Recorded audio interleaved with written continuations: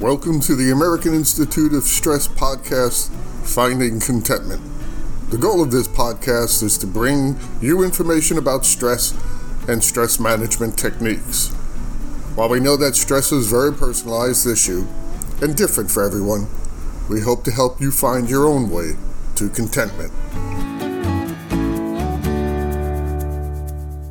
Greetings, everyone, and welcome. This is your host and executive director for the American Institute of Stress, Will Heckman. I want to thank you once again for joining us today. Hopefully you have been listening to our podcast and are going to be tuning into our future podcasts. If you have not, these podcasts focus on stress and stress-related issues, so please remember to follow us at stress.org, and don't forget to send in those reviews and those comments. I love hearing from you guys. Today, we're going to be continuing our conversation with Dr. Jeff Jernigan. I hope you listened to part one. If not, you still can.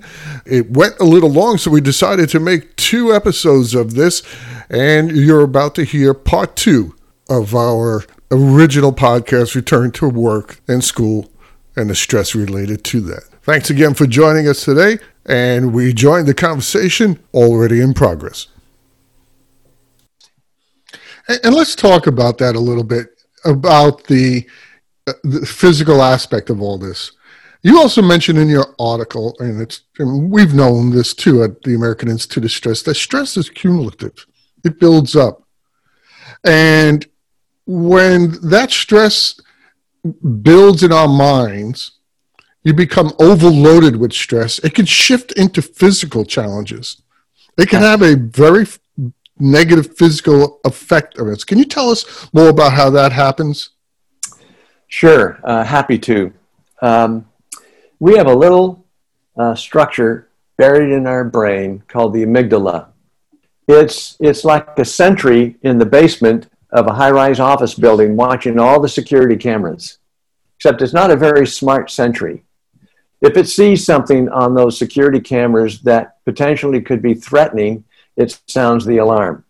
Our amygdala monitors all of our senses, all of the inputs. It monitors our heart rate and our temperature and all those internal cues. And if it senses something that it perceives as threatening, even though it might not really be, it sends a signal to the hippocampus and to the hypothalamus and to the pituitary. And this alarm goes off chemically throughout our whole body. And one of the results of that is a little bit of adrenaline gets squirted into our bloodstream.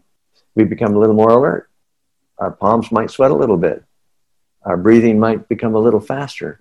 We might have this sense of fear or anxiousness coming upon us. And it's so little that you don't really see this rising until you suddenly figure out, boy, I'm afraid of my own shadow. How did that happen? What's going on? And the problem with epinephrine, with adrenaline, is that it needs to be metabolized out of our system by activity. And if there's no activity involved, if we're just sitting there stressed out and worried and getting jacked up on epinephrine, it will turn into cortisol. Now, cortisol eats away at our immune system. So if we're worried all the time and we're not watching our nutrition, our sleep, our exercise, and other, we begin to get ulcers. We begin to have stomach troubles. We get leaky gut syndrome. We begin to have bouts of depression and high anxiety that looks like a bipolar disorder. It's not. We can look like we're deeply depressed, and that has nothing to do with the actual depression in the mind. It has everything to do with the junk food we're eating because we're not watching our diet. Right. Our body getting all that processed sugar shuts down its own manufacturing of sugar. And now we develop hypoglycemia, which is a chemical condition, low blood sugar, and we act like we're depressed. When we get overstressed and begin to act out like we discussed earlier in the workplace, it takes on the appearance of an antisocial personality disorder. We begin to look like we're mentally ill, and we're not. We have gotten out of balance with our nutrition, our diet, our sleep, our exercise, our meaningful relationships, and we've lost an attachment to our purpose and meaning for being in the workplace. You know, that's so that was such a great analogy that the security camera for our body. I really like that. And you hit the nail on the head when you said, it has to do with balance. In the old days, when stress happened, I mean, the real old days, even older than me, when your village was attacked by some saber-toothed tiger, you ran away and you dissipated that stress by running away and living and to be able to run away another day. Now you sit in front of Facebook and it upsets you. So what do you do to get rid of that stress? Well, it comes down to management techniques. Yeah. You spoke about a few. I never understood, and I recently have changed my diet and have come to the conclusion that I've been an idiot up until this point, because I, like a lot of people, did not make the connection between a diet and things like hypoglycemia and depression and other problems that you're having. But every high school student knows in a chemistry class, you put the wrong chemicals in something and you get the wrong reaction. We're willing to do that in our bodies, but not in a chemistry class. Yes. 30% of the energy our body needs every day to work well is consumed by the brain. 30%. 38 of the 46 nutrients our body needs to function well are used exclusively by the brain. All of the neurotransmitters that allow the structures of our brain to communicate with each other are manufactured by our diet.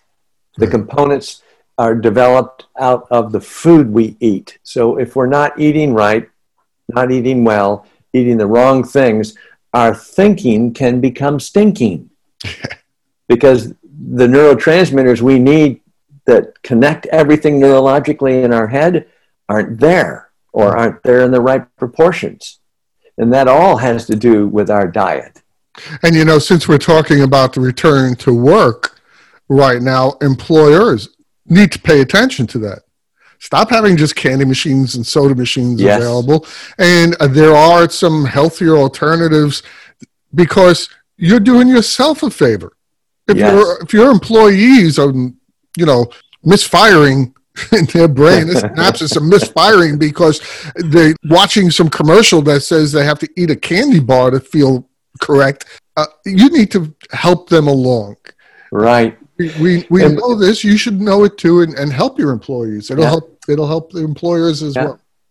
We also need to limit our inputs, our information inputs, and we live in an age now where the workplace is 24/7, and so the news feeds repeat stuff constantly, including the weather, because there's an audience turnover that they're aware of because we're a 24/7 workplace world now, and they want to repeat things. Well, if you're sitting there watching the news constantly, you're getting stream of bad news constantly. And even if you think you're ignoring it, your mind hears it, your century, the amygdala, sees it, and it gets you ramped up. So I tell people, limit your intake, find 2 or 3 good sources of reliable news and check those periodically, and do not have the TV on constantly or the radio or anything that's dumping all this stuff on you, because we cannot handle it. Our body will react to that. Right.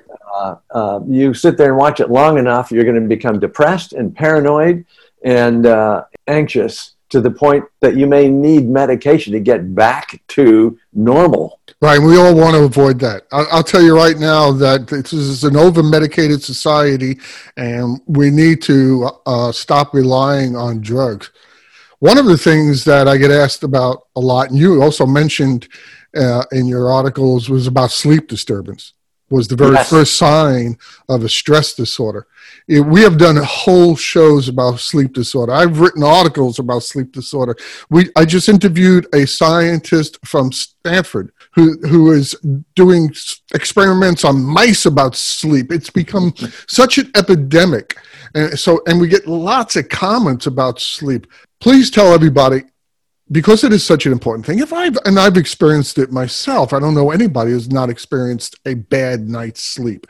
Hey, last night at 3:40 in the morning, I got a weather alert on my phone that sounded like an alarm from a fire engine. So you're going to lose a night's sleep now. But how is sleep disturbance affecting us when it's ongoing? Yes. Well, there's a number of things that happen, but let me just go to the top of the list. First, the good news about sleep. Your body can make up sleep it's lost without consequence. So if you've had a bad night and you've got an opportunity for a nap in the afternoon, take it. That'll reset things. The other thing about sleep is if you are awakened in the night because somebody gave you an elbow in the ribs, or you had this freight train go through the neighborhood, or an alarm go off, don't lay there and try to go back to sleep. Get up, walk around, get a glass of milk, get a glass of water, and then go back to bed. You're resetting your system. Right. Secondly, our screens, computers, phones, other electronic devices emit a frequency of blue light that we're not aware of that is just like the frequency of the blue sky we see. And our minds have a little organ that watches the light. And when the light goes away, it produces melatonin so you can go to sleep more easily. In fact, sometimes we take melatonin as an over-the-counter natural supplement to our diet. Yes, good. I'm sorry, but for those of you not watching, yes. I just showed my bottle of melatonin on my desk. Yes, and I gave him a thumbs up that you don't see either. So all of those things can help. An hour before I'm planning to go to bed, I'm not looking at my phone, I'm looking at my computer, I'm not watching TV. I may be reading, I may be doing some other things, but I give my body a break from the blue lights so that I can go to sleep more easily and then fall into a deep sleep. And now this is where trouble happens. Let me go back to exercise for a minute. When we exercise, normally, our muscles produce an enzyme that travels to our brain and triggers the manufacturing of what's called a brain-derived neurotrophic factor, BDNF. This little guy is magic, because when we're in our deep sleep, this neurotrophic factor triggers the replacement of brain cells and the repair of neural pathways. It cleans up all the plaques and all the tangles that our working brain has produced in our waking hours. The guy sitting in the basement, the sentry, okay, he's there 24/7. Now, during the day, that high-rise office building is full. It's active. There's stuff going on left and right and up and down and sideways. And then the sun goes down and the building empties and everybody goes home. You can hear the crickets chirp for about an hour before all the janitorial staff comes back in, fills up that building, empties the trash, wipes off the tables, replenishes the water jugs, gets the stains off the carpet, picks up the mess, gets everything in order again for everybody to come back in the morning and work without interruption or obstacle. You can imagine if that janitorial staff never came back at the end of a month, that's going to be a pretty cluttered mess in there. That is what BDNF does to us physiologically. It cleans up the mess and sets everything in order for our next day of work. And if we're not getting enough exercise, it's not going to happen. Wow, that's an awesome analogy. One of the best analogies I've ever heard. So thank you for that. And you said a couple of things that were very important, like taking a nap. Hey, didn't we learn that in kindergarten? Guys, what happened? It's not part of kindergarten. What happened? It changed? It didn't change. You still need enough sleep to, like you said, what a distraction it would be if that cleanup crew didn't come in and clean it up. Right. You come back to work the next day and you can't even function right. Right. It's a great analogy. By the way, if you are somebody like me who spends a lot of time in front of a computer and you wear glasses, I got glasses that block that blue light. Yeah, I do too. And it's great. I used to get headaches and I don't get them anymore. So if you're out there and you're finding that's affecting you, that's something you might want to look into. Okay, so one of the last things I want to talk to you, because we're kind of running out of time. We could talk for hours on this. You have some of the best analogies I've ever heard, Jeff.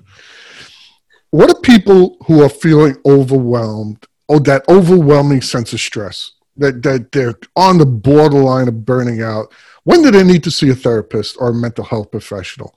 Or can they just go speak to their boss or a personal relationship to get that help? Well, there's three things I suggest to people that feel they're on that edge to try first before seeking professional help. And one is just to take a personal inventory. How is your nutrition? Regular meals, eating the right things. How is your exercise? Are you getting at least 153 minutes of exercise that have periods of intensity in them over more than one episode during a week? That's the minimum it takes to trigger the brain cleanup thing. Exercise also removes toxins that make it more difficult to reason, to make decisions, to recall, to be self-regulated in your emotions. So how is your nutrition? How is your exercise? How are your sleep patterns? Then secondly, are there meaningful relationships in your life, people that you can talk to remotely or in the world, anywhere? A meaningful relationship in this sense is somebody that provides you psychological safety when you're expressing authentically what you're thinking, what you're struggling with, what you're concerned about. Will they listen to you without judgment, without a critical spirit? Will they encourage you from a positive perspective instead of saying, well, you got to stop doing this? They say things like, you need to think about doing this. And in other words, a meaningful relationship is one with someone you trust with yourself, that isn't going to judge you, that will consistently encourage you and give you helpful ideas to process. That relationship is reciprocal. You don't have it with everybody, but those are what we mean about when we describe a meaningful relationship as something that sheds stress faster and in a more healthy, natural way than anything else. Conversations with people that you have a meaningful relationship with. There's safety there. Then the third thing I ask them about is, are you balancing your stretching experiences with nourishing ones? And I don't mean, are you taking a break? Stress is cumulative, and that little guy buried in our head doesn't care whether the stress is good stress, eustress we call that, or bad stress. You know, the vacation that was just totally a dream experience for you has stress associated with it. You had to plan for it. You had to set aside finances for it. You had to pack up the car and the kids, and you had to travel and these arrangements, and that, you know, that all involves stress, just like the vacation from hell will involve stress. Your mind doesn't know the difference. It packs it all together, which is why we need to focus not on so much, I need a break or I need a vacation, but how can I balance the stressing experiences in my life with nourishing ones? Right. Is that, you know, visiting with friends? Is that taking a vacation? Is that taking a walk? Is that reading a book? Is it just sitting in the quiet? Is it activity with other people? The range of stretching and nourishing experiences is very broad and very different from everyone. So you need to sit down and figure out, okay, what kinds of things do I do that I feel nourished by, energized by, refreshed by, strengthened by, whether it involves activity or no activity? And what are the ones that are stretching me? You know, one nourishing experience will balance out 3 times the amount of stress. Another way to say that is that recovering from stress can take up to 3 times more than it took to create the stress and live with it. So you can reverse that with nourishing experiences. You can bleed the stress off through nourishing experiences that are balanced with the stretching ones. Okay, so we've had that conversation about those 3 things. We've done a self-evaluation, and they feel like they're okay in some parts, but they're totally out of control in others. So, you know, step 1, you need to get those basic areas of life under control. So that might be being accountable to someone you have a meaningful relationship with. That might be your therapist or your physician that's going to help you manage that part of your life, because that needs to be straightened out immediately, as quickly as possible, regardless of what you do with the other issues. Then I would say you need to see a therapist who is trained and qualified in stress management, stress disorders, stress fatigue, burnout, post-traumatic stress disorder, suicidal ideation, that whole spectrum. You need someone who has expertise in that and can help you understand what signs to look for when you're getting to that point where you're not able to self-help anymore. Because if you're at that point, that's where you're going to need some medication to get you back to ground zero and get your life back in control. And I emphasize the need to see someone who has a strong professional background in stress management, because you don't want to see someone who's going to over-medicate you and just throw drugs at the problem. It's a holistic approach, mind and body, physiology and psychology. It's got to work together. That's very true, and you're right. There's too much of that throwing drugs at it. The president of AIS, Dr. Kirsch, once said to me, he said, we're over-medicated. I mean, practicing medicine is in their name. Right. So it kind of made sense to me. So we have to be careful of that to try and stay away from the medicine as much as we can. But I'm not going to tell you, if you need it, don't take it, because not taking it can be worse. Here's the reason it sneaks up on people that put them at that place of, I can't get back to normal without help. There are three kinds of trauma we experience in life. Trauma one, we're most familiar with. That's a significant event or clusters of events. Someone's passed away. There's been a terrible accident. We're threatened with violence, stress, high in a short period of time. But then it can go back down as you move past those events. Trauma two is a low-grade, long-term, prolonged level of stress that doesn't have any traumatic events like trauma one has to it. But given long enough time without interruption or management, it can produce post-traumatic stress disorder, just like you were a combat veteran in a war. And that's the kind of stress in a pandemic that sneaks up on people, and suddenly they fall off that cliff. They have a complete physiological and psychological breakdown, and they need a period of recovery and some significant professional help to get back to the place where they can be their own person again. Vicarious trauma is another form of trauma that sneaks up on families, usually with the children. Think about the children that have to witness how their parents are responding to the trauma, the prolonged trauma they're living with. And the fear that they see in their faces and they hear in their voices, the outbursts of anger that they experience, sometimes directed at them. This creates a vicarious trauma that can also spin that child out of control to a point where they need not so much medical help, but they need attention. They need intervention, sure. Yeah, because they're reacting to the reaction their parents are having towards this whole traumatic ordeal. And, I'm seeing it every day. My wife tells me about her classes. Most teachers' classes are split now. Some are home, some online, while she's at the brick and mortar with some other students there in front of her. And some of the kids are handling it better than others. And I think you're right. I think some of it has to do with their parroting how their parents are reacting to this. They're learning, their stress mastery from their parents. Hopefully it's a positive way. All right, the last thing I wanted to ask you about is I wanted you to tell us a little bit about the Hidden Value Group and what you do there. Well, thank you for asking. The Hidden Value Group works in third world countries, pre, mid, or post-disaster. There's always a period of time between a major disaster like the tsunami in Sri Lanka before the major relief agencies can get organized and coordinate their efforts and get on the ground. If we see it coming and we can get there, we'll be there before the disaster strikes. we'll move into an area where there's a disaster ongoing, like Ebola. Mm-hmm.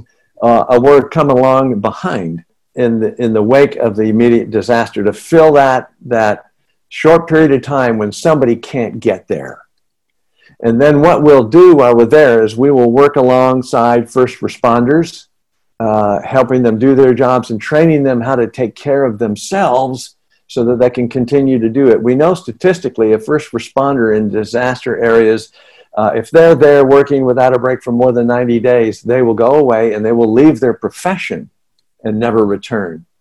So we also teach them how to take care of themselves. We work with the medical staff, physicians, psychiatrists in those countries to help train them how to deal with the not just the medical impacts, but the mental health impacts associated with mass disaster, mass hysteria. In Sri Lanka, when we were there, we were helping the government figure out what to do with 34,000 plus bodies created in 3 hours, spread all over the land. That is a major health crisis, let alone a massive psychological injury to the surviving population. We work going on past that with their national university system to establish curriculums that will train first responders, social workers, counselors, psychiatrists, and physicians in the medicine, mental health and medical practice of evidence-based medicine associated with mass disasters and violence. We've worked in Moldova to help end the child's impacts of the tsunami. We have continued to work in Sierra Leone in the world of Ebola. We have worked in the refugee areas in Uganda and in the Crimea to help end burnout and suicide among the ranks.